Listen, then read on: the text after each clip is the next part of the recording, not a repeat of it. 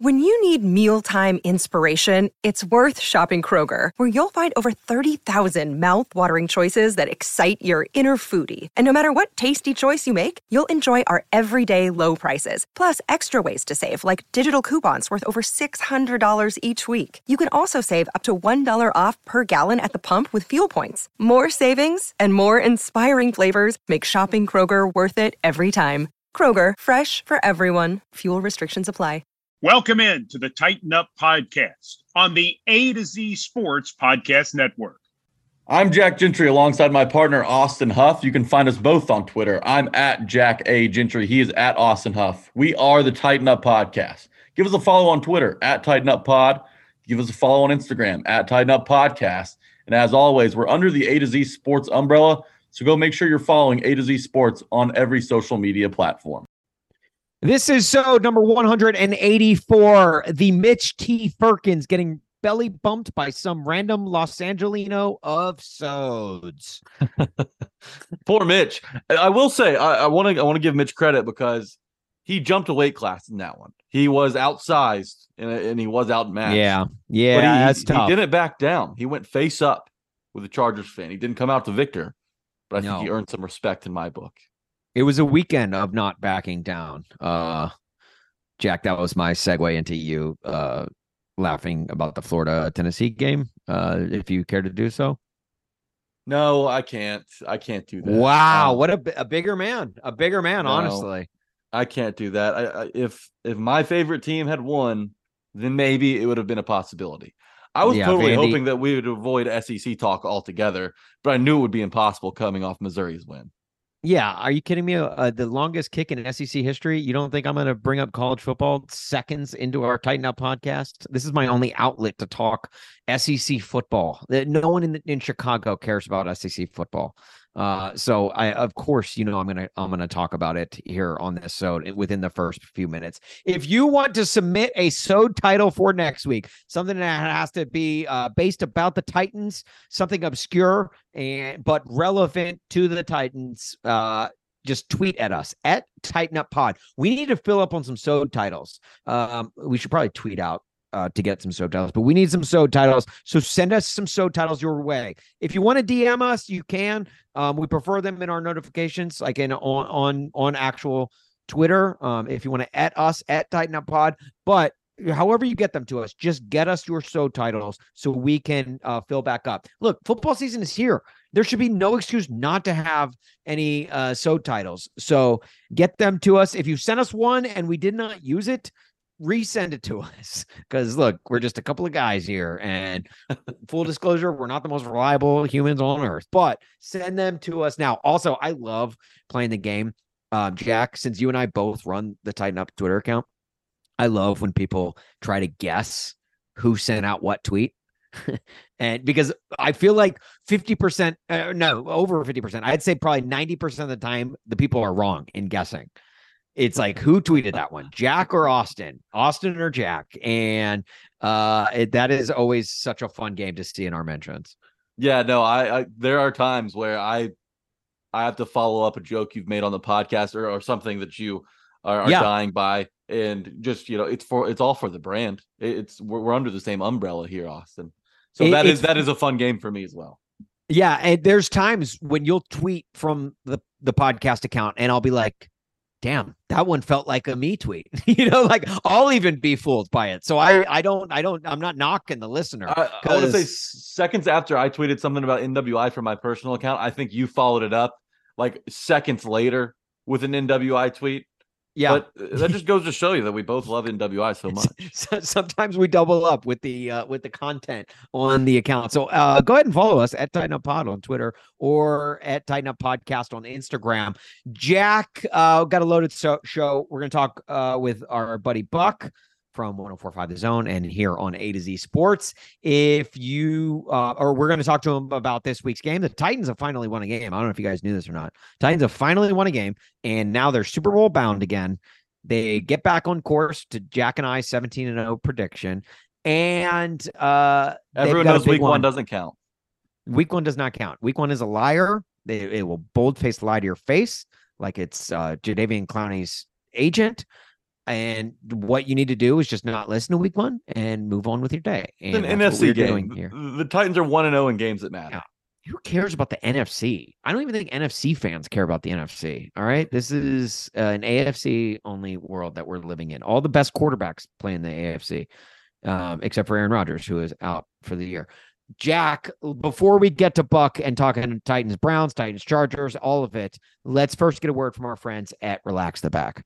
I know my Titans fans got some good sleep on Sunday night after a Titans victory. It had been months since we had to sleep like that. With the Relax the Back team, you can have more nights like that. They set out every day to help people in the Nashville area work better, live better, and feel better. And if you're like me and you struggle with falling asleep and you struggle with posture issues, then trust me when I tell you that this place is for you. They've got custom office chairs, massage chairs, X chairs that are designed to fight neck and back pain, along with Technogel, Tempur-Pedic pillows and mattresses, and the latest in sleep technology to stabilize your spine and maximize your sleep every night. The Relax the Back team will make sure you're waking up and feeling refreshed every single day. So go check them out. They're located at 2020 Glencoe Road in Nashville, Tennessee. It's over in Green Hills, right next to Hillsborough High School. If you're unable to visit them in person, check them out online. You can see everything that they have in their showroom up on their website at stores.relaxtheback.com/Nashville. But you are going to want to go into that showroom because they'll let you lay on all the beds, try out all the pillows, try out all the massage chairs. It's really a treat. But when you go in, because I know you will, make sure to tell them that A to Z Sports sent you. And with all that said, let's talk Titan.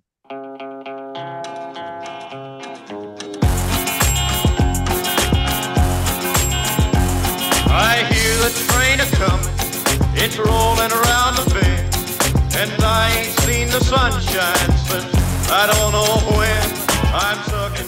What is up, Flameheads? Welcome to the Titan Up Podcast. Today is September 20th, 2023. And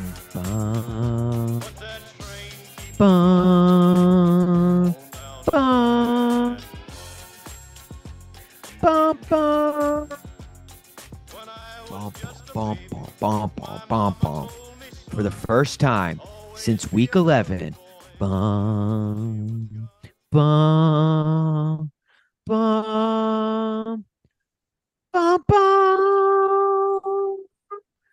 your Tennessee Titans have won a football game.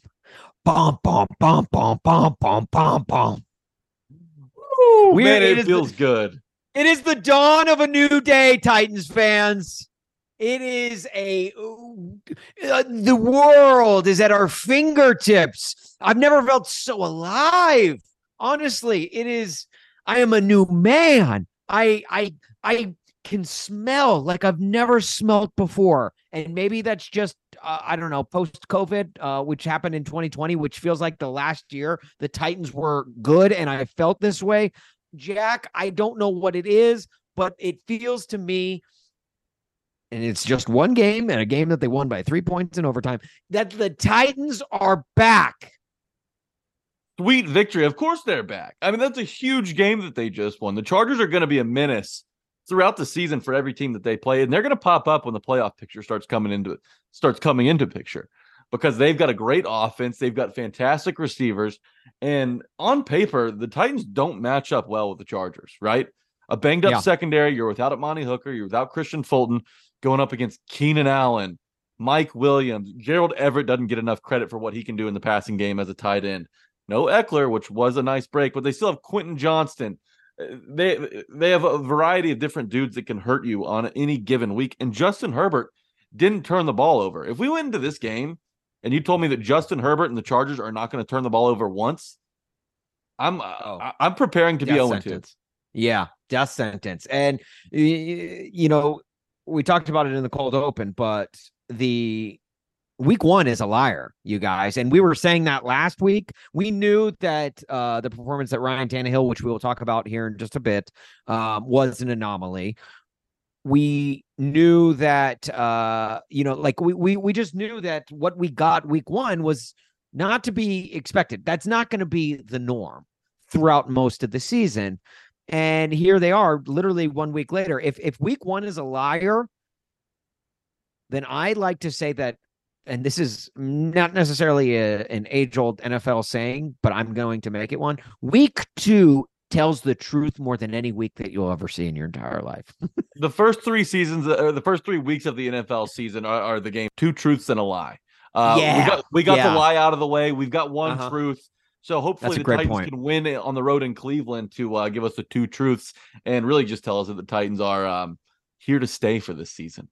Yeah, and we will talk about what's coming up, because coming up is no easy task. I will say the last time the Titans played in Cleveland, it was a nice game for the Titans, but this year seems to be a little bit different. Jack, I just feel, I don't know, I feel relieved. I went into Sunday very angry. I was having some streaming issues.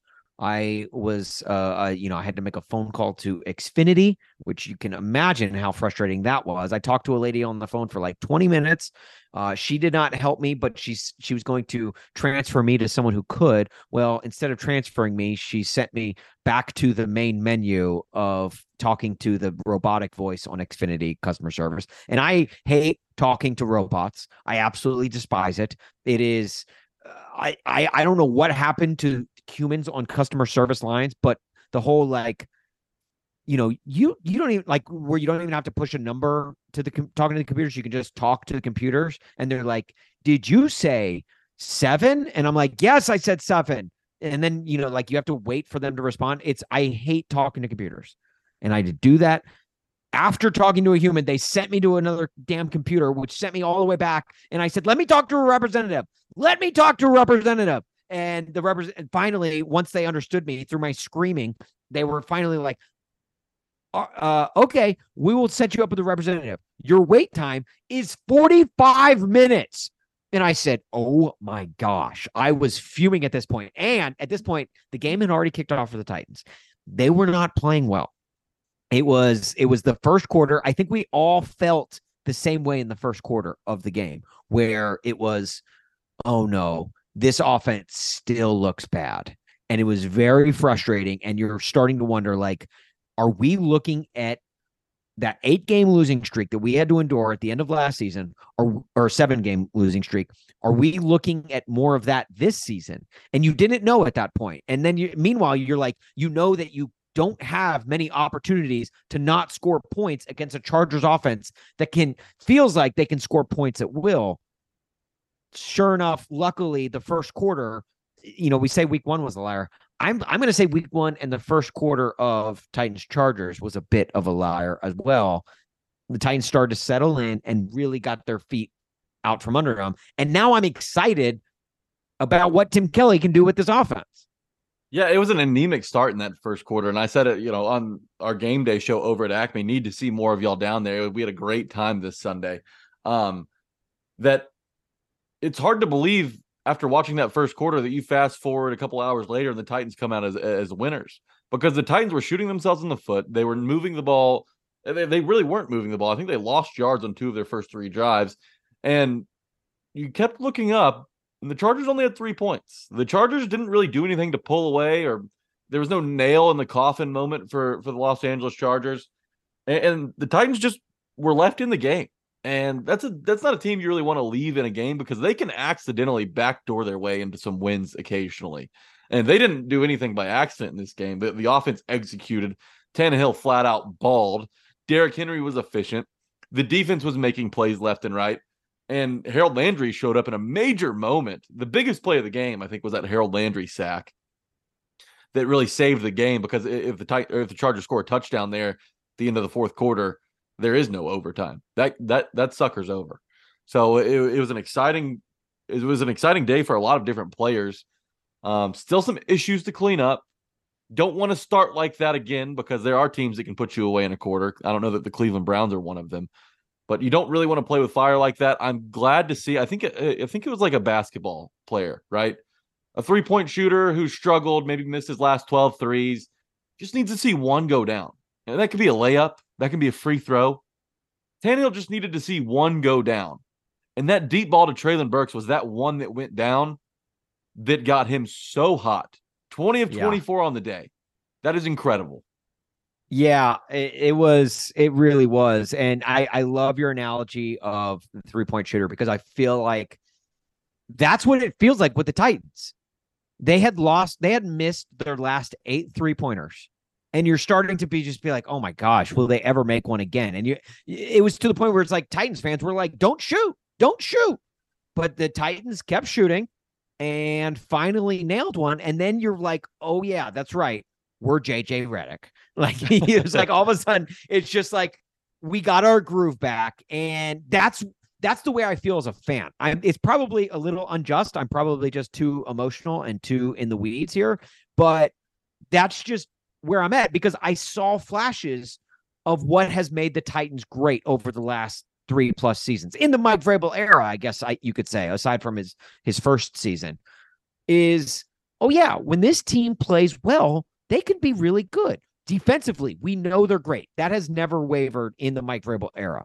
Offensively, when Ryan Tannehill is in play action, it is completely unstoppable. In fact, Ryan Tannehill using play action. Let's just go into our Ryan Tannehill talk. Let's get there, because I feel like he was the linchpin for the Tennessee Titans this week. And I don't know if linchpin is that the right word that I use there. Is linchpin good? Yeah, linchpin is good. A key cog would be a good one to use key here. Cog. I don't know. Key cog doesn't roll off the tongue. Linchpin. It's machinery talk. Okay, yeah, I'm just going to go ahead and say linchpin. And if it's wrong, then I'll correct myself later on. But Ryan Tannehill, we know how well he does with play action. And that's one of the reasons why it's so important that Derrick Henry is on the field. Yes. In this offense, because he commands so much attention.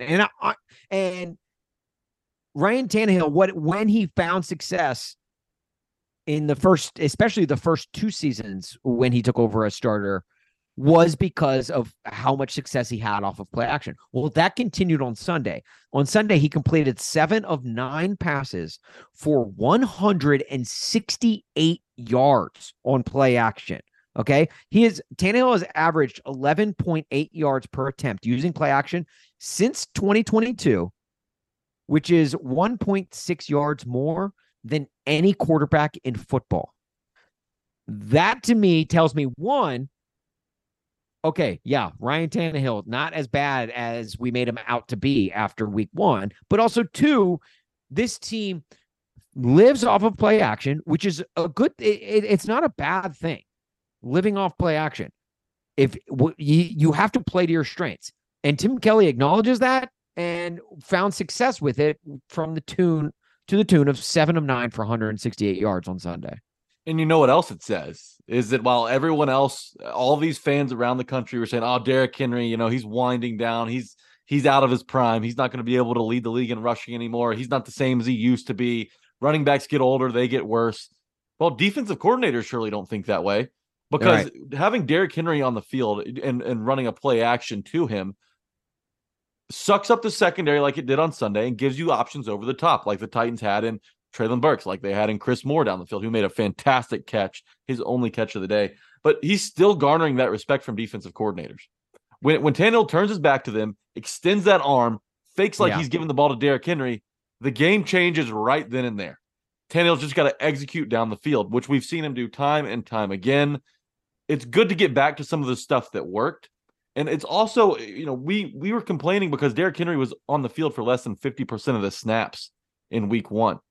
Just having him out there, even if you're not force feeding him, even if you're not saying, Derrick, go win us this football game, just having him out there as a possible threat gets in the heads of defensive coordinators around the league and opens up things downfield in the passing game. It was great to see Tannehill hit on some of those throws this week.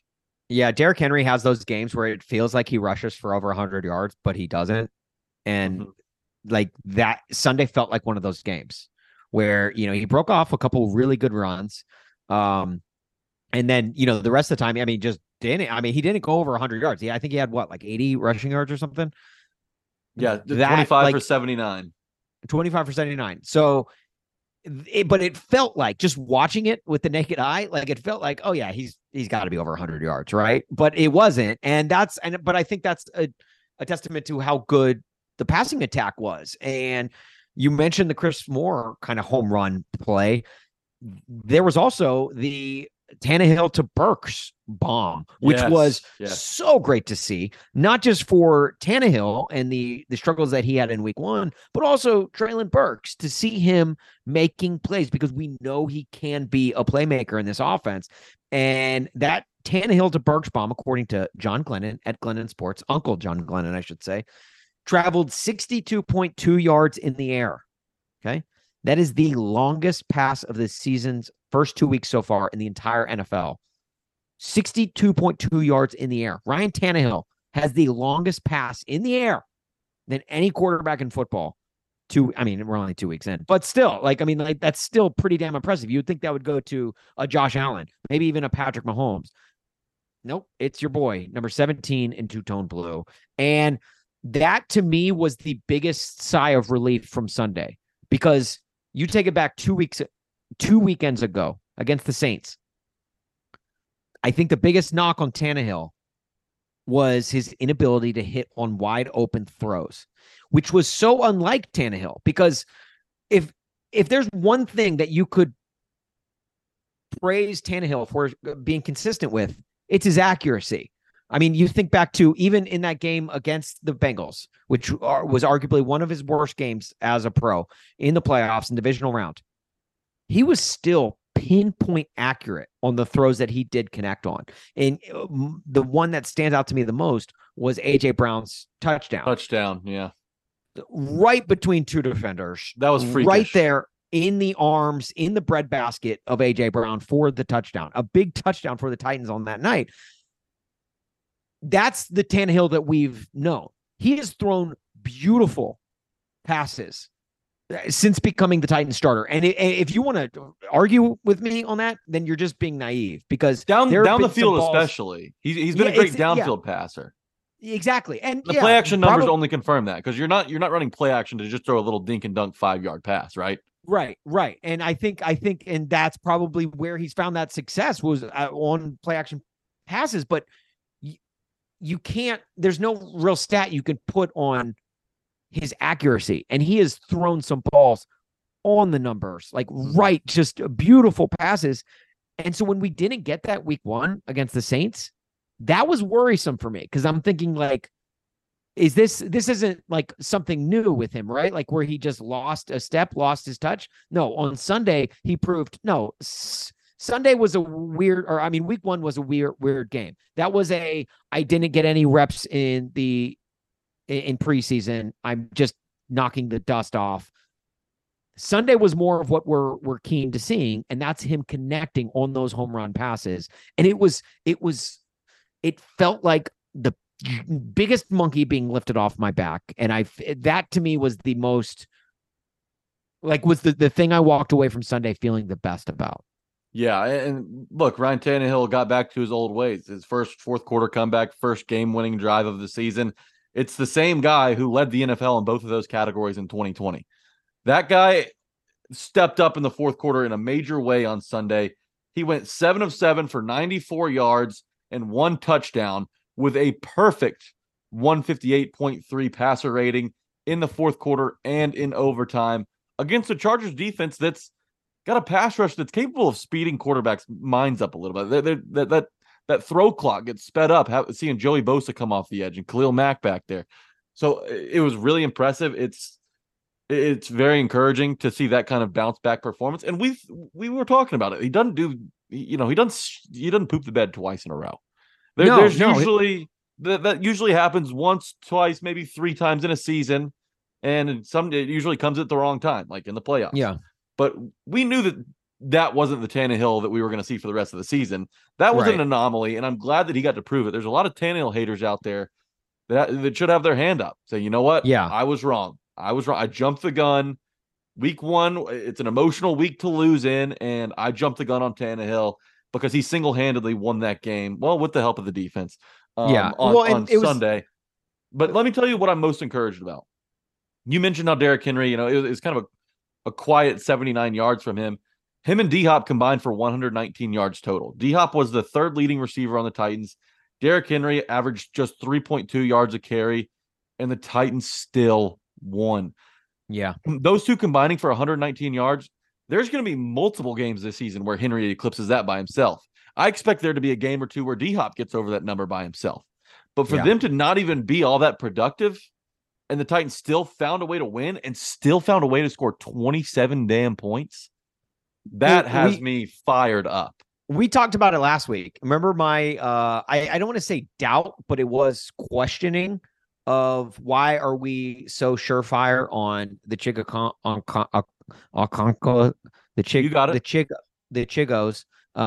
and the Traylon Burkses of the world. Why were we so sure that they were going to be playmakers in this offense? And, because we've been kind of all off season, we've been banking on those guys delivering when we've gotten very small sample sizes of them showing us that they will be reliable. Even Tajay Spears, we could throw into that with no games. Well, Sunday showed us that, they can all kind of contribute. And there was no one shining star. Unless you want to go Tannehill, but there was no real shining star on Sunday because the ball was being spread around to so many different options. Tajay Spears came in and ran the ball great to spell Derrick Henry. And it's not that Derrick ran the ball poorly. It's not like DeAndre Hopkins was poor. In fact, on the final drive, Tannehill to DeAndre Hopkins was very clutch. Mm-hmm. And that connection. That's why you pay the man. Exactly. It showed that it was more of like a team victory, which was great. And there's going to be some games where you're going to have to rely on a Tajay Spears, where you're going to have to rely on a Traylon Burks or a Chig or a DeAndre Hopkins, a Derrick. There's going to be those games where one of those guys is going to shine more than anyone else. But this was not one of them. This was a team win from top to bottom. And it was very encouraging to see that, okay, there's no you're not going to have any Titans leading stat categories in anything, but it's not lopsided.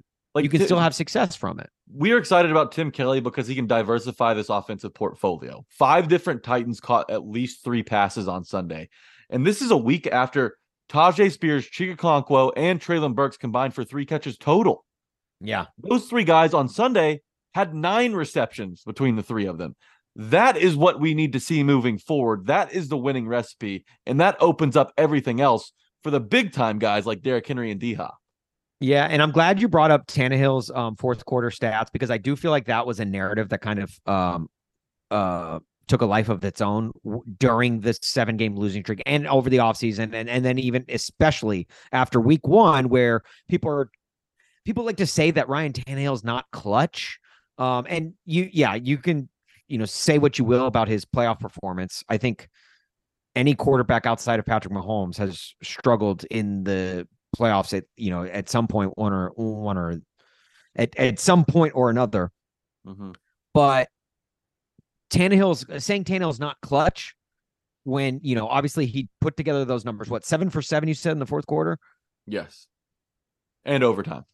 And this is a guy who I know going into his injury last season, I believe since coming over a starter, had the most game-winning touchdown drives in fourth quarter or overtime than any quarterback in football. Since he arrived in Tennessee, yes. Right. So that's what I'm saying. It says one thing about the Titans needing game-winning drives. You could say what you will about that stat. But the fact that he's not clutch, you don't, even if with Tennessee playing from behind or whatever, the fact that they need those drives, he has delivered. And that is one thing where I feel confident when Ryan Tannehill has to lead a drive down the field. He is very good at that. And when they had the ball late in the game, or even just the overtime drive, I was thinking, okay, I feel good about the Titans' chances to go down the field and kick a field goal. And he proved me to be right. And I feel like this entire episode, we are kind of saving Private Ryan, if you will. We are. But he saved honestly, himself. That's the thing. It is. People are probably thinking that we're saving Ryan's privates based off of how much we're riding his dick this week. But I think that dick deserves to be ridden this week. He played great. And if you don't want to acknowledge it, then whatever it may be. And Jack, you said, there's a lot of people that were hating on Tannehill and, need to put their hand raised. Hey, my bad. I think you would set a good example to those people. Anyone else that wants to push Ryan Tannehill in front of a moving train, if you want to raise your hand and maybe take it upon yourself, say, hey, I was wrong. If you want to go ahead and lead by example, I think that would be very Ryan Tannehill of you to do. I understand what you want out of me. I also understand and hope you do that this false narrative that you're pushing is not going to get you far with me. We can go back and listen to the tape. We can go back and listen to the tape. I back Tannehill up. I will say, we talked about last week how third down and red zone trips are going to define this season.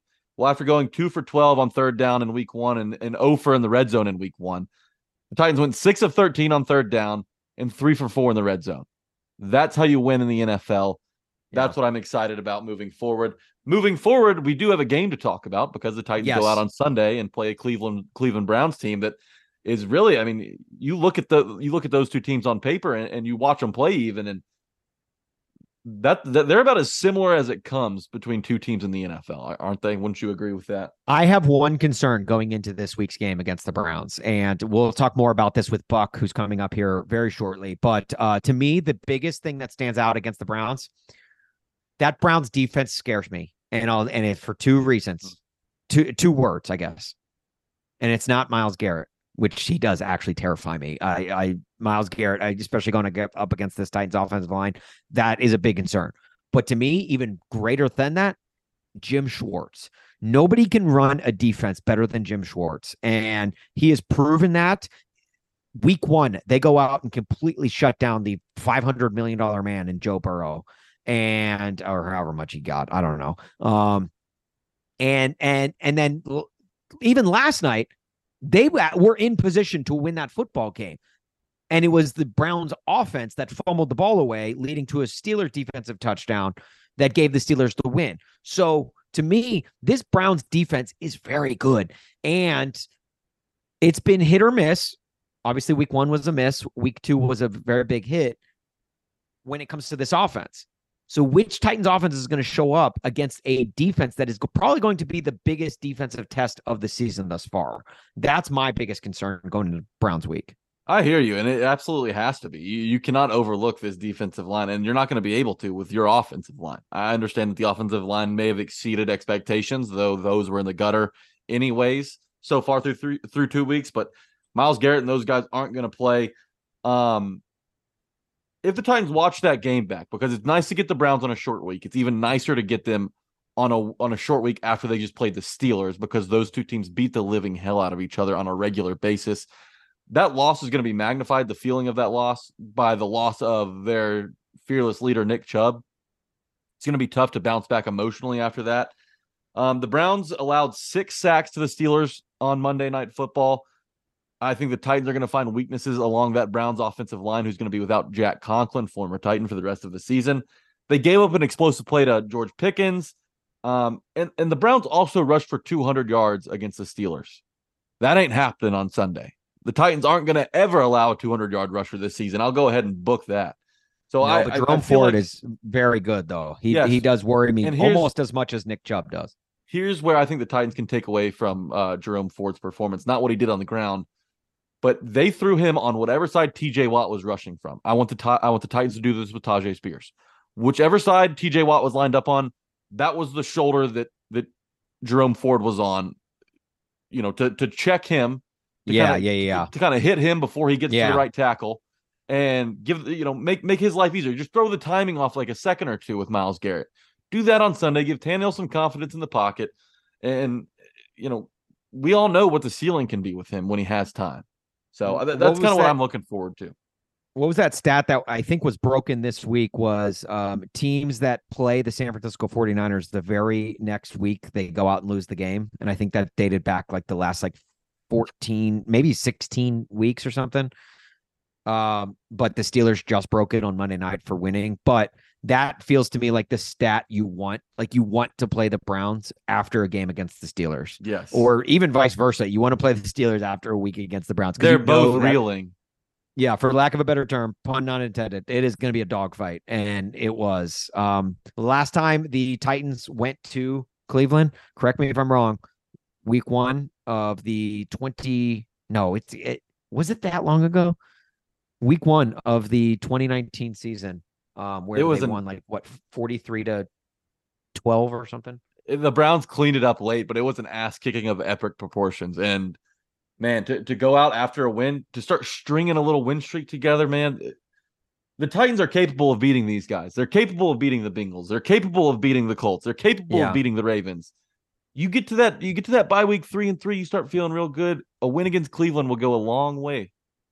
43-13, the week 1 of 2019 season. Was that was Vrabel's second season? And look, that was an AFC title season. So hopefully Titans can continue that success. And the last meeting against the Browns was in 2020 when they lost 41-35. We don't need to dwell on that fact. But before we get to our buddy Buck, our uncle Buck, Jack, let's first tell our friends. Well, let's first talk about our friends from BetMGM. Enjoy all of your favorite sports like never before at BetMGM. Sign up using code A to Z Sports and receive up to $1,000 back in bonus bets if you don't win your first bet. When you register with BetMGM, you'll get instant access to a variety of parlay selection features, live betting options, player props, and daily boosted odds specials. And with BetMGM at your fingertips, every play and every game matter more than ever. Find out why BetMGM is the king of sportsbooks. BetMGM and GameSense remind you to play responsibly and offer resources to help you make appropriate choices. Visit BetMGM.com for terms and conditions. 21 years of age or older to wager. Tennessee only. New customer offer. All promotions are subject to qualification and eligibility requirements. First online real money wager only. Rewards issued as non-withdrawable bonus bets. Bonus bets expire 7 days from issuance. For problem gambling support, call the Tennessee Red Line at 800-889-9789. And now let's get to Buck. But I got this punch in my cup. Night just getting started. I'm already doing too much. Reach down in my pocket, my wallet missing, boy, tighten up. Party all on the rooftop, might just fall up. All right, we're joined now by one of our favorite uncles. We're a company men here at A to Z, and so we like to go within the company to one of the best. A guy who covers the Titans through hell and high water, whether he likes it or not. It is both a gift and a curse. A guy you can hear on 104.5 The Zone every weekday morning-ish, I guess, afternoon, middays. Mr. Buck Reising. Buck, how are you, dude? Hello, boys. How are we? There's a glow about you. It looks like it's been some time since you've seen a win. I'm happy for you. I'm happy for your listeners, which are also my listeners, coincidentally. So I'm happy for everybody involved. Congratulations on your success. Thank you. I was telling Austin how this one win is very dangerous for my mentality here, because I'm now looking at the schedule thinking, okay, 5-1 by bye week, very in play. And then the backside of that schedule is so easy. 13 wins. Are we here? Is this what's going to happen? But it's been since last October that the Titans got a win. This one felt really good. To the first quarter of the Titans game, I was spent on the phone with Xfinity and yelling and screaming at their customer service, and to the point where I threw my phone across the room. 3 quarters later, the Titans win the game, and it was like I was laying in a bed of roses. It was you would never have thought that I was in such pain and disarray just 3 quarters prior. A win can do that for a fan base. Well, I don't know. I'm glad that it made up for that much, because you all did suffer a significant loss on Sunday as well. You won the war, but you lost the initial battle in the parking lot. You saw your beloved Mitch Firkins go down. I'm glad you went there so early, because that was slated to be my first question to you, Buck. These are the important things. Coming off the first Titans win in 10 calendar months, we have to start with the great one, I feel. You were photographed with the great one, and I feel like we need to ask you more than anyone. This is probably the most important reporting you could do when it comes to the Titans game on Sunday. Did you see Mitch T. Firkins before or after the belly flop heard around the world? And it was literally heard around the world. We heard it up here in Chicago. The planet is still recovering from the shift in the axis. I think that this was pre dust up, shall we call it? Yeah. In the parking lot at a very His shirt was still on. The shirt was still on. It was very sweaty at the time. So I knew when I saw the sweat stain, I knew where we had started, because I knew at 8:45 a.m. when I arrived for the 9 a.m. Lee Company countdown to kickoff with my dear friends and colleagues on 104.5 The Zone. And we have been doing this now, boys, for 7 years. He finds me. I don't know if we just happened to run into each other, but there are at least, I would say, of 8, and now, fluctuating schedules, 9 home games a year. Mitch and I have a picture in each of the last 7 years at least minimum 5 of the 8 home games that season. It's a tradition like any other. It's grounding for me to get back to my roots, and to see my friend lose that way was devastating. But this was indeed before he had not just the football pants on, but he was still robed. Which I can't believe he got Titans away football pants. Like, that to me was amazing in and of itself. But I will say, photos tend to only be visual mediums, but for whatever reason, I could smell the Bud Light Platinum through that phone. Yeah. Mm-hmm. It was unreal. Well, do you know why? Because it was permeating his shirt. I think more. It's a mix. It's a very, very. You know how you can go to these places and design your own cologne and things like that, come up with your own scent. Well, Mitch Firkins is a very, very pungent fragrance that I associate. It's like, it's like your grandpa who used to smoke cigarettes. So you don't necessarily have a bad association with cigarette smell. But Mitch is unlike any other. God love him. I was sorry to see him lose that way. He fell short. You know it when you smell it. That's kind of the Mitch Firkins thing. And we've had Mitch on this podcast multiple times. He's a great uncle of ours. And we text occasionally. This offseason, he wants to get my signature tattooed on his arm for some reason. God knows why. But I need to happen. Whoa. I need to track him down. What? Why hasn't that happened? I'll pay for that. I need to track him down. I've got to find him. I would chip in. He's hard as well. to find. It's like where is he hard to find though? I feel like where's Drunk Waldo? It's hard to put a finger on Mitch Firkins on game day. Yeah, it's hard to find someone. Everywhere. It's hard to find someone who doesn't even know where their self is. So it is. I can relate to that for sure. So from one of this podcast heroes to another, Buck, can you tell me is Nick Westbrook-Akine the best thing to come out of Indiana since Larry Bird? Well, good question. To leave it to abandon Indiana like Larry Bird did, not quite. I think that NWI is such a bizarre experience. I said on the game day show that NWI is more reliable than Uber Eats on Sunday, and I think that that's true. Whenever there's a big moment, and you think, oh, it's going to D-Hop, it's going to one of the playmakers, boom, there's NWI out of nowhere to move the chains. And the chains might be a little soggy, like the fries, depending on the Uber Eats order or the distance or who is delivering said Uber Eats. But I mean, the thing that you can say about him is, one, it's a hell of an accomplishment for a dude who did not. I mean, he played at a Power 5 program, yes, but I mean, you know what Indiana football is, okay? Like Indiana football is not is closer to Vanderbilt than it is to Ohio State. We don't have to bring them up. Well, at least you can take solace in what happened at Florida over the weekend. I was able to sleep okay that night. Well, oh my God, we'll get to environments at Nissan Stadium later in the podcast, I'm sure. But I think that NWI, he's been here long enough. He's improved himself enough. He used to be a running joke at training camp. I mean, truly, like. He fought with the football instead of catching the football. Like it was a hand fight anytime it came in his direction. And he made the team because of special teams, and they like the work ethic. So Ryan Tannehill trusts him. He's a hell of a 4. Like he's a good 4. And that's the role that he's designed for. The opportunities that are created for him, like in New Orleans, he can capitalize on. And, you have to stay healthy, and that's not a given.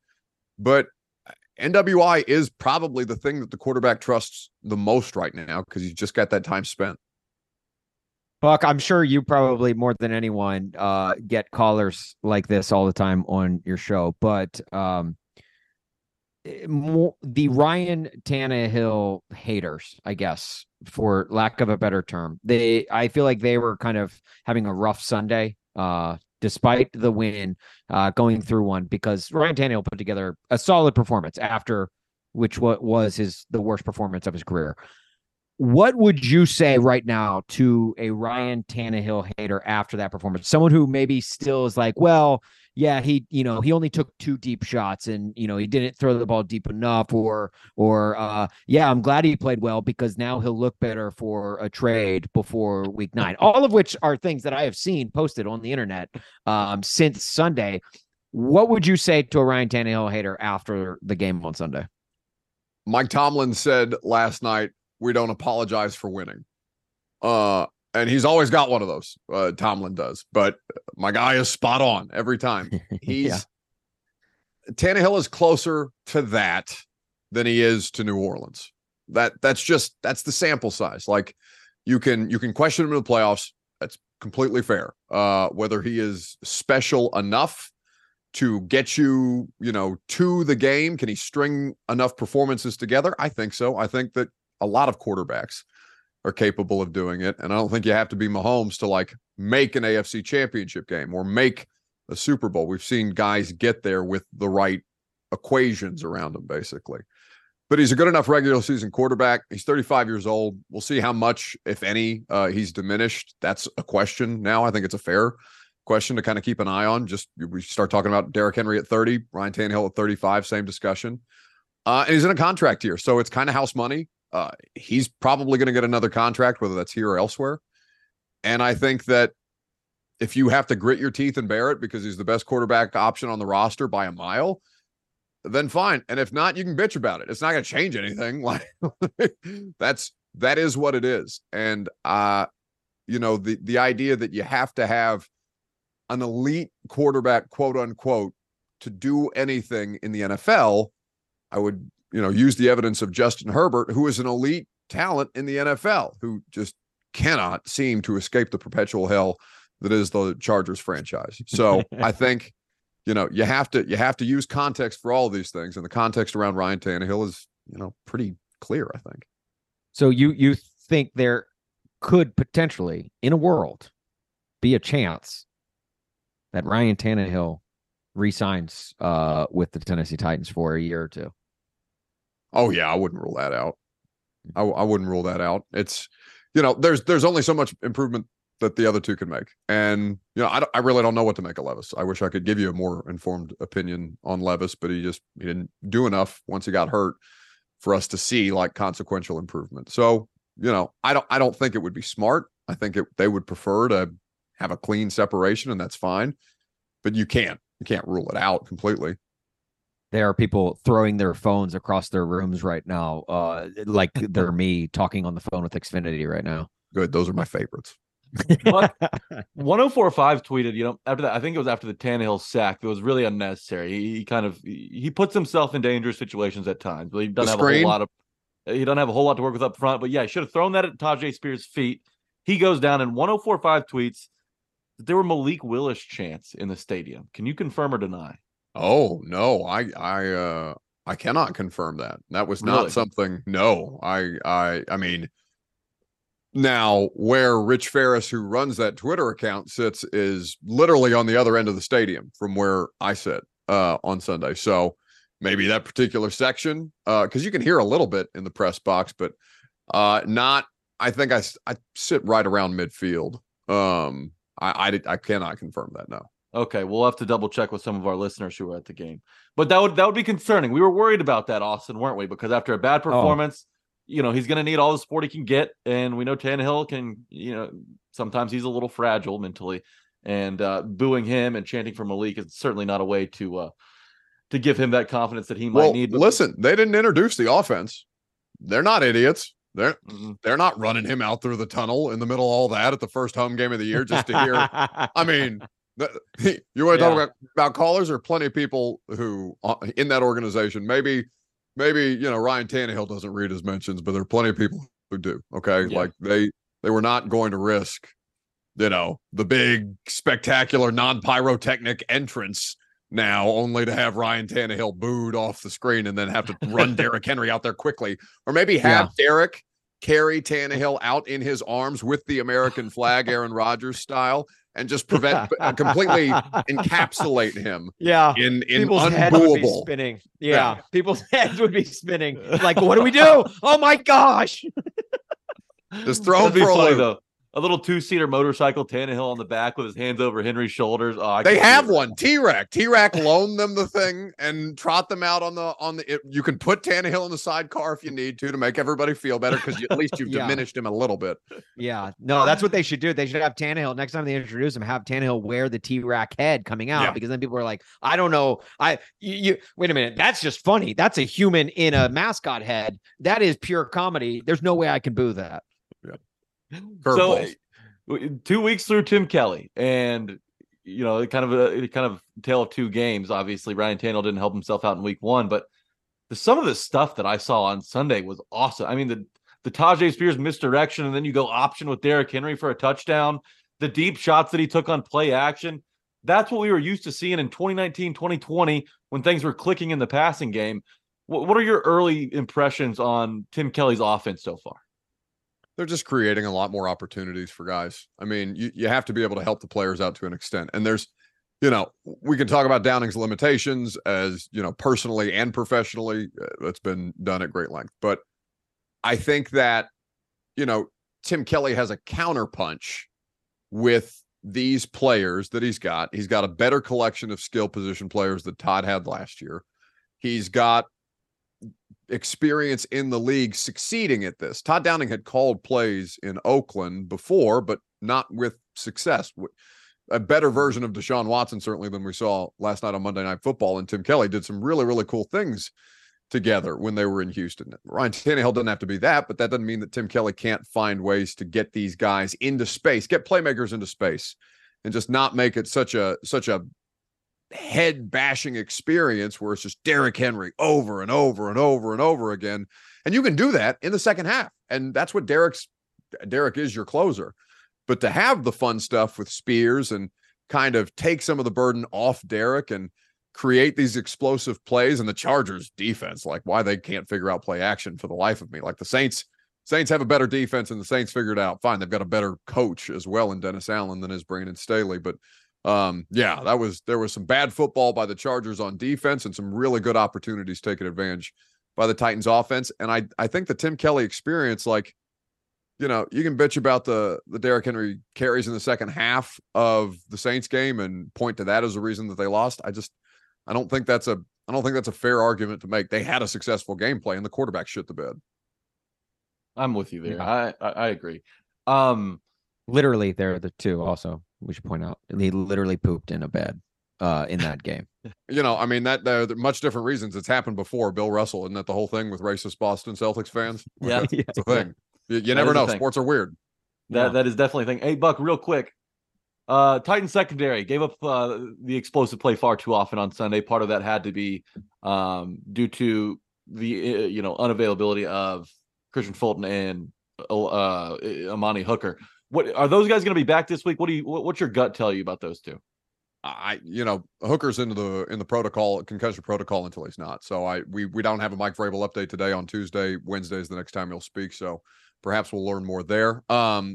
Fulton, it's my understanding that he wanted to play, and they were reticent to play him. So like Bosa was out there, similar injury on a snap count. Los Angeles gave him the opportunity, it looks like, to do that. With Christian Fulton, I think it's a precautionary situation, and sometimes you got to make that in the best interest of your players. So Christian Fulton, I'd trend positively on as we sit here taping this on a Tuesday.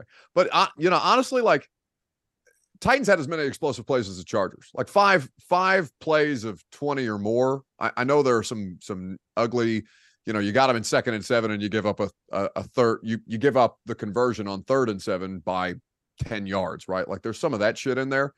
But for the most part, I thought Trey Avery managed. He had a missed tackle early in the game that set them up for the field goal. But for the most part, like, I thought it was okay. Molden's slower than I remember him being, and maybe that's why he makes a lot more sense in the slot, because it's tighter and there's less space that he has to move around in. But Yeah, I didn't overwhelmingly feel bad about the Titans passing defense that day because they couldn't block Jeff or Autry for shit. Looking ahead to this upcoming game against the Cleveland Browns, honestly, personally, I feel a little bit better about it after watching Monday Night Football. And Because the of Watson, Browns, not because the knee blew up, right? oh yeah, no, Okay. no, Man, I it's don't. just every time the Steelers and Browns get together, it just feels like they beat the absolute hell out of each other. They like, do, yeah. Heading into That's the week good week to three, get them. heading into week 3, a lot of teams are fresh, but after one of those games, the Browns got to be reeling a little bit, especially with the Chubb stuff, obviously. But I mean, there are just big hits left and right in those games. Yeah, right. I'd be looking out if I was a referee in this game on Sunday, watching a game against Deshaun Watson. He does have a history of putting his hands in places where they shouldn't be. Hey, folks, and not getting punished for it. Buck, I have got a question because to me the thing that worries me about the Browns is the defense. Jim Schwartz knows what he's doing when it comes to coaching a defense, and he has proved that time and time again. Maybe not the best head coach, but he is certainly Peter Principled his way to top defensive coordinator position around the league. And frankly, I'm a little pissed that he's not still with the Titans, but I understand it. Is that's got to be the biggest concern going into this week against the Browns, right? Is this Titans offense, which, has been hit and miss this season, going up against a Browns defense that has been pretty stable, all things considered. I mean, it took a defensive touchdown to get the Steelers to win that game last night. So is there something I'm missing in this game that would be more worrisome for a Titans fan? Oh, I mean, the answer is Myles Garrett. Yeah, right. Your offensive line, not as bad as I maybe thought it would be. It's not good, but it's not like atrocious. Dillard is a problem. Yes. And that is something that I think is going to continue. Skoronski, the appendectomy situation sounds like, it's going to be a decent turnaround. That's outpatient surgery. And Mike Vrabel mentioned the procedure, and they'll keep us updated when they have him back out there. But Skoronski's good. Like he can play. Now they're going to get him, and you saw Dennis Allen kind of put him and Dillard in hell a couple of times with some of the games that they're running up front, and that's going to happen. He's a rookie offensive lineman, but I'm okay with Brewer. I'm more okay with Daniel Brunskill than I thought I'd be, and Chris Hubbard's kind of good. I don't know. Radens played okay on Sunday. Radens was okay. Coming off the ACL, it's the first time out, right? He's probably got adrenaline, so we'll see how he kind of gets himself back up to speed after the first time out. But, it still is the biggest reason why they'd struggle, right? Outside of the Tannehill meltdown, which I think is an anomaly here. The offensive line is still the thing that's got the greatest meltdown potential. Jim Schwartz, the one thing that you can say, I don't know if you guys remember catching the Raw Room podcast after A.J. Brown played the Titans the first time, and A.J. Brown's talking about they didn't change anything. I gave the Eagles everything. They didn't change a thing. All the checks were the same. All the kills were the same. The offense is the same. I gave them everything. This is not only a new offense in terms of play caller, but Ben Jones told me on the radio show the other day, they've been running the same offense since Malarkey. It's just different dudes calling the plays. This is a legitimately different system, and that can work to your advantage. Doesn't mean Jim Schwartz won't get you a time or two. Doesn't mean Myles Garrett won't be a giant pain in your ass the entire day. But I think, there are some reasons there to not be outright pessimistic because the matchup obviously favors Cleveland. Yeah. No doubt. It's nice to kind of have the Chargers as a little warm, not that they're a warm up to anybody. The Chargers can beat anybody in this league, but it's nice to at least see Bosa and Mack before, going up against Myles Garrett and that Browns pass rush. Is there another matchup you're looking forward to seeing on Sunday? Obviously, the Browns are kind of constructed around running the football first. That may change, not only going up against the Titans' run defense, but without Nick Chubb. So, I mean, it's going to be another big day for the secondary, I'd imagine, right? I just don't think Deshaun Watson's any good.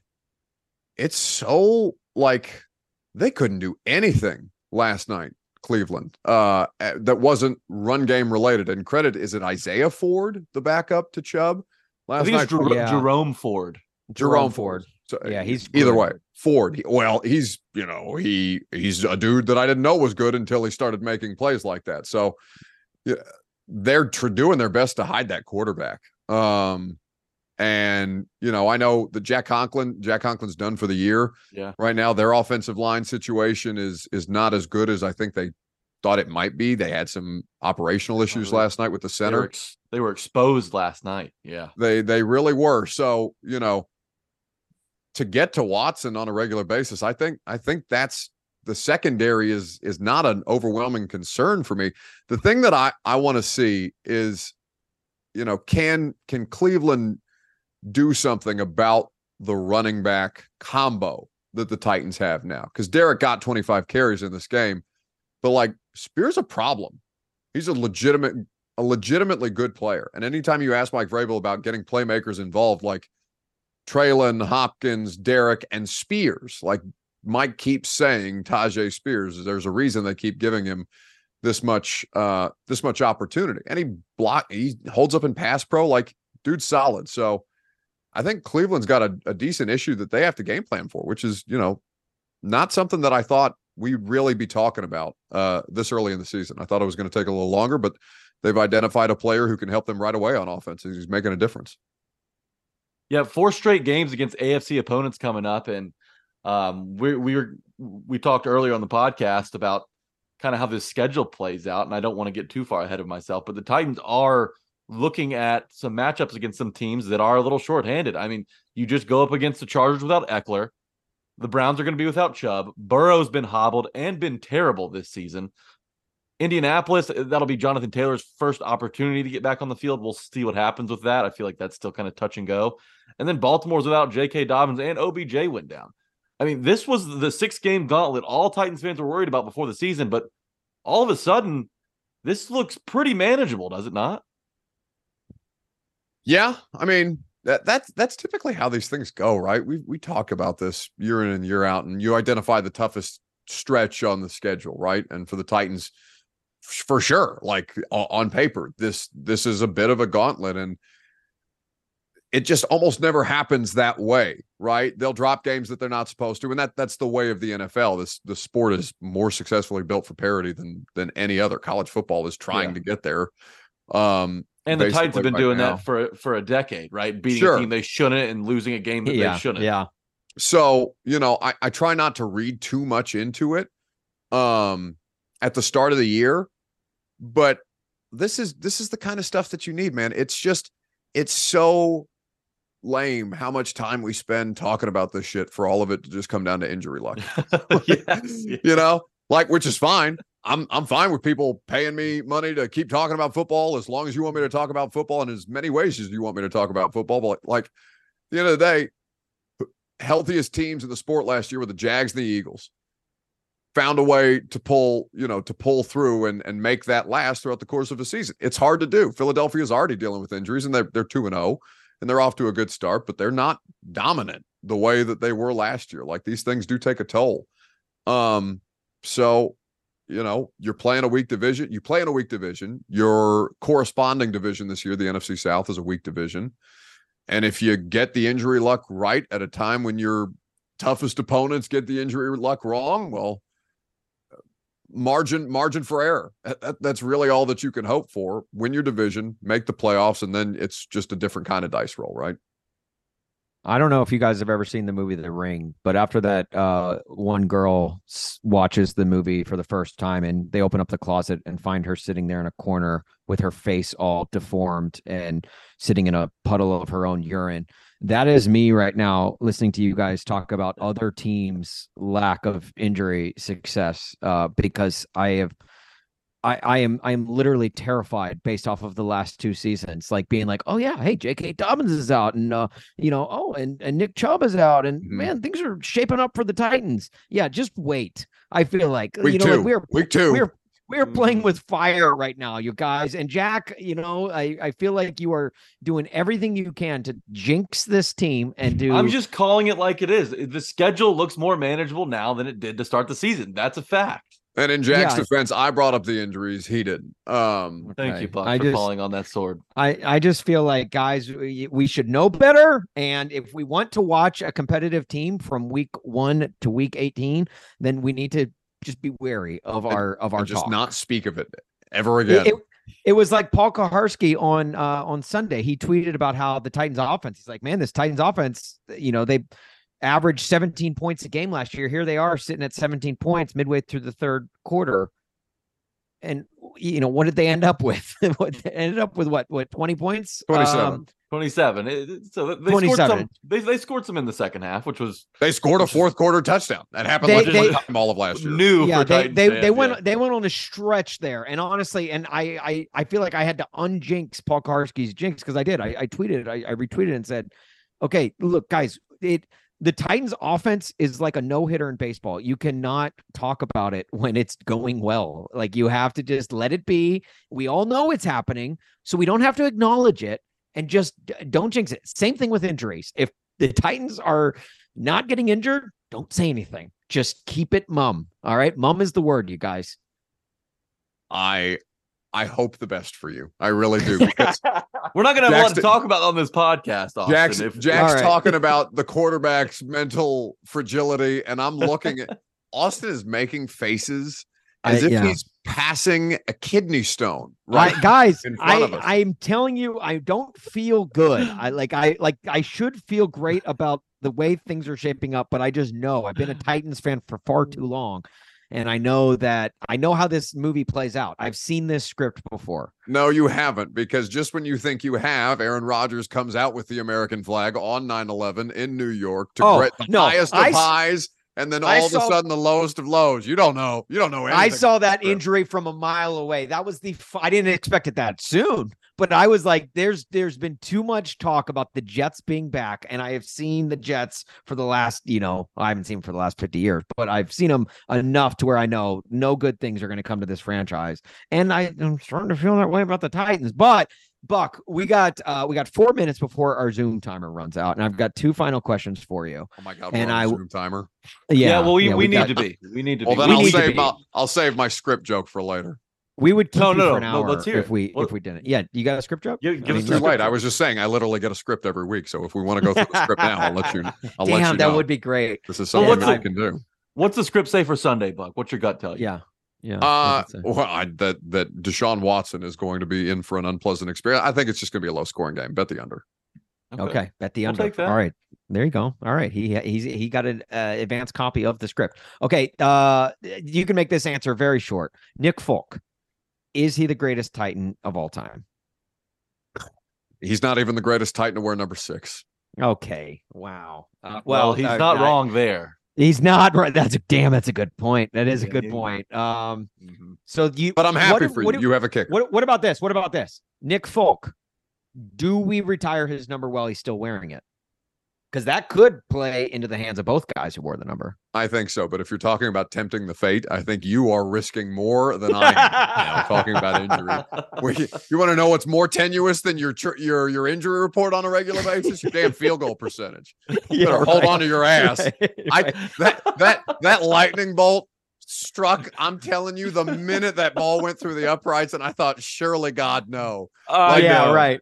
Right. With the way that this works, you want to talk about script. I thought a lightning bolt was going to hit that ball and keep it from going through the uprights to try and win that game on that first attempt, or that first attempt when Poits won it. It's just, you can't make this shit up.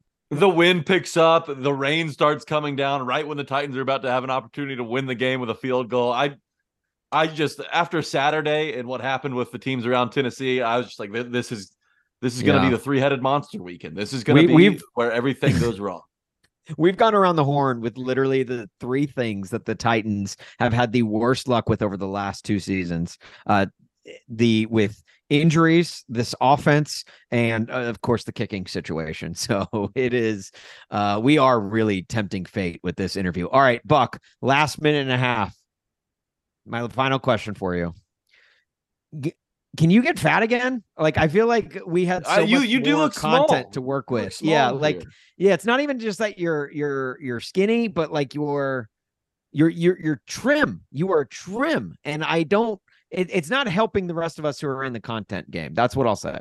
Listen, the scathing review of the workout looks a little less scathing right now, thank God.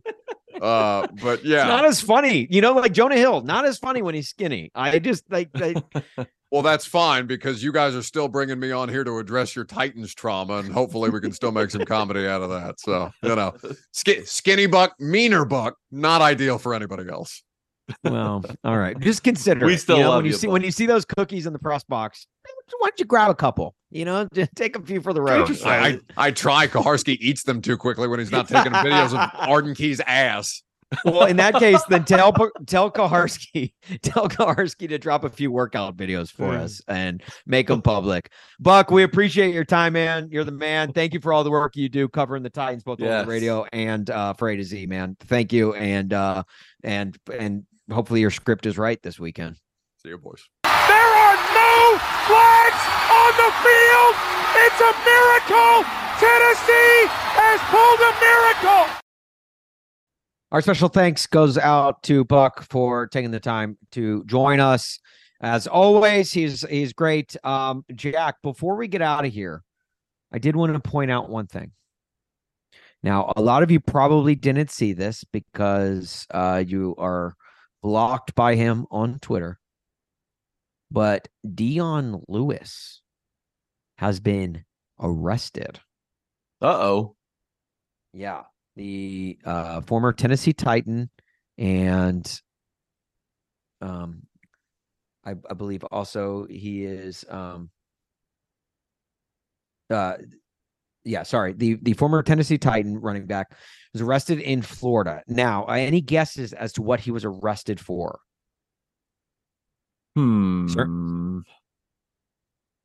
What was Dion Lewis arrested for? Attempting to ride a roller coaster despite being too short to ride the ride. Damn, that's cold. I did not know that was illegal, but no.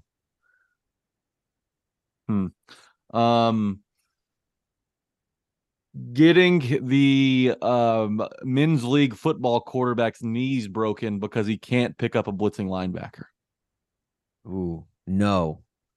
Is there men's league tackle guess. football? I'm sure there is. Oh yeah, trust me. Another guess. There's men's league fast pitch softball, so of course there's another guess. Oh, I got another guess. Okay. He was responsible for the dead body in Janoris Jenkins' house. Oh, great guess. But no, surprisingly not. I think we all would have pegged him for that, but no. Mm-hmm. No, he was arrested. According to Hillsborough County Jail officer, the 32-year-old was booked at 3:12 p.m. today on a misdemeanor charge of trespassing. Now, details are still developing.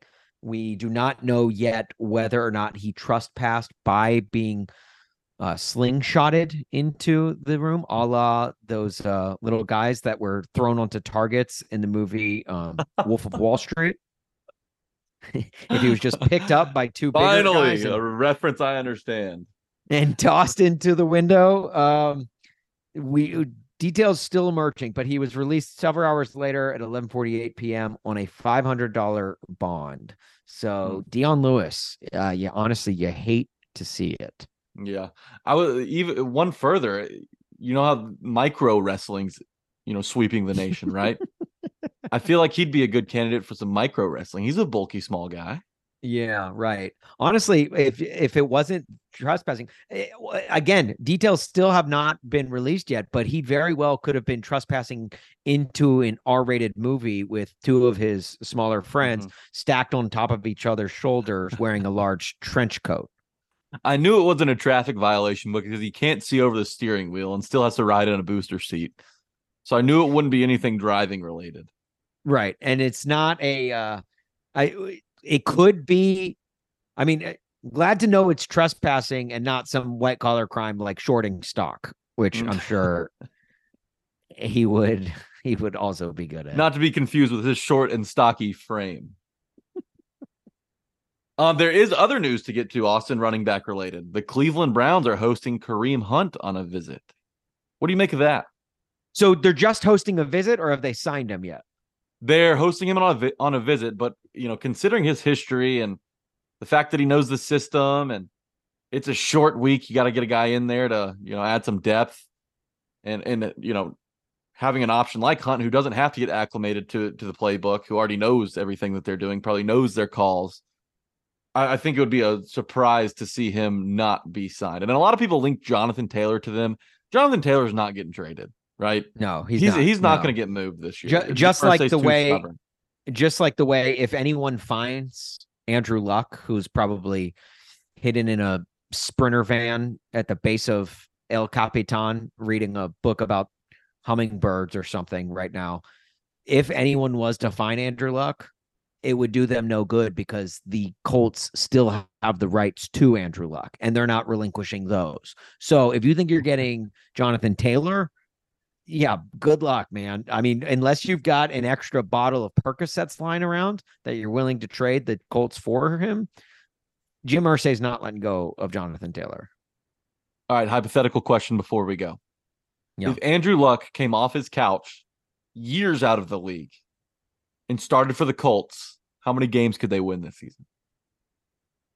Oh, man. I think 7. I think 7's my answer. I think they win 11. 11? Because they definitely beat the Titans twice. Because he never lost to the Titans. Yeah, no, yeah, he's not losing to the Titans, that's for sure. So there's 2 wins right there. I've got to take on the Colts. I think the Colts are low-key a threat in this division. I'm not completely sold on Anthony Richardson. Only because Minshew could be playing? But I'm 100% sold on Gardner Minshew. And if Anthony Richardson keeps getting hurt in these games and Gardner Minshew gets some snaps, look out now. He looked great on Sunday. Did play the Texans, but if anything, if I'm the Colts, I'm probably working that into my game plan. Let's do some designed runs with Anthony Richardson. Let him get concussed just so we can bring Gardner Minshew, because they're not going to bench Anthony Richardson. They're not going to bench him. That would look bad. It would be a bad PR move. So they have to find a way to get Anthony Richardson out of the game without benching him. Yeah, that's a good idea. Best way to do so is through that blue tent. People forget Shane Steichen, Colts' new head coach, was the OC in Philadelphia when Gardner Minshew was the backup there. So I was literally, when I brought up that analogy, I almost said Frank Reich, but then I was like, no, he's in Carolina now. And then I could not think of who the Colts head coach was. Yeah, Shane Steichen. You're telling me it's a guy by the name of Shane Steichen? That's not a name you just made up? No, that's not a bot. That's not a we create a character player. That's a real person.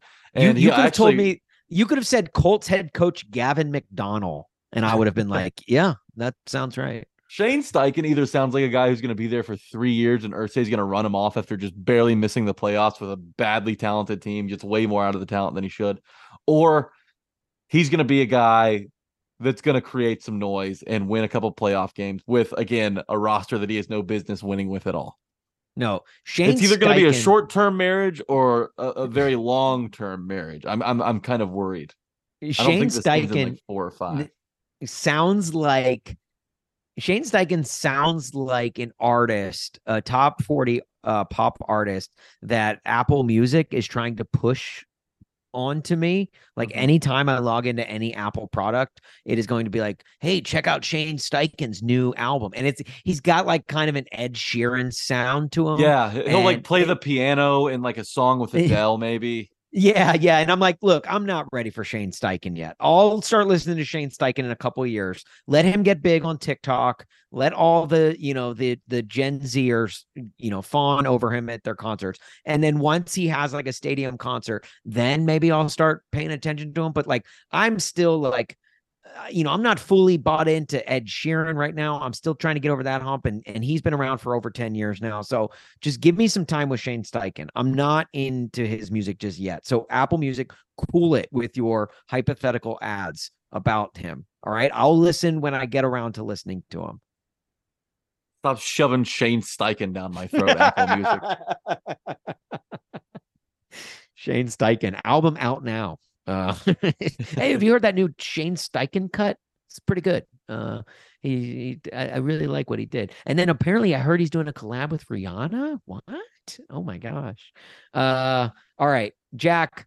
This is what we do. This is what we do at the end of podcasts. We just we run way too long going on hypotheticals about Shane Deion Steichen. Lewis and Shane Steichen. Yeah. Kareem Hunt, if the Browns sign him, I think we need to. I think it's a foregone conclusion that the Browns are going to sign Kareem Hunt because they love to sign guys with troubled pasts, and so why stop now with Kareem Hunt times 2? This would be now the second time that they've signed him, given his checkered past. And you throw Deshaun Watson into that mix. Honestly, if you're just a person with a shadiness in your past, look, Alec Baldwin, you want a job?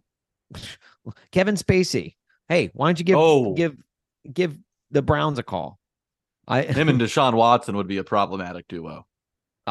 They would probably work well together, honestly. Although only one of them was acquitted of everything that they've been charged against, and it's not the $200 million quarterback. All right. We're going to get out of here. It's Browns treacherous waters. We are in treacherous waters. Right? We really are. We are. I mean, look, I'm not speaking anything that's not true. That's what you get from us. Just the facts. Tighten Up Podcast. Just the facts. Look, week 1 is a liar. Week 2 is the foregone truth. And that's what you're going to get from us on the podcast right after week 2. Hopefully week 3 is the second truth in our 2 truths and a lie.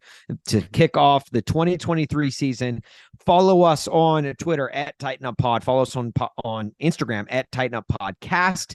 Got a lot of fun clips going up there and just Titans content. You want to make your feed all Titans related because you love the Titans, especially if you're listening to this podcast, especially if you're listening to this podcast this deep into the podcast. So follow both those accounts and make your feeds more Titans friendly, and follow Jack at Jack A. Gentry on Twitter. You can follow myself on Twitter at Austin Huff. We're constantly posting about the Titans and keeping you informed. And we're building a hell of a community with this podcast. All of our Tuppers out there, we appreciate you guys. If you want to rate, review, and subscribe to the podcast, we encourage you to do so. It helps us out a ton, and it helps us to build this larger community that we are trying to build. But before we get out of here, I got to ask Jack, do you have anything for the road? I don't get too high. Don't get too low. It's the Tannehill experience, baby. Just stay even keel. He's going to do it. He's going to get the Titans to the playoffs. Just trust the process. I feel like I'm living in the bizarro world right now where my co-host who wanted to push Tannehill in front of a train not too long ago is now all of a sudden all in. He's all but wearing a Ryan Tannehill jersey on this podcast. Like, I think he has his face painted with 2 17s on each one of his cheeks. No, Ryan Tannehill is just holding me at gunpoint for the last 2 hours. Yeah, right. Or that. And I'm not referring to his face cheeks either. Folks, all right. Follow A to Z Sports on socials at A to Z Sports. We appreciate each and every single one of you guys who get us and get this podcast and appreciate and listen every week. Thank you. We love you. Until next week, Browns Hate Week. Tighten up. They're the Tennessee Titans. They're the Tennessee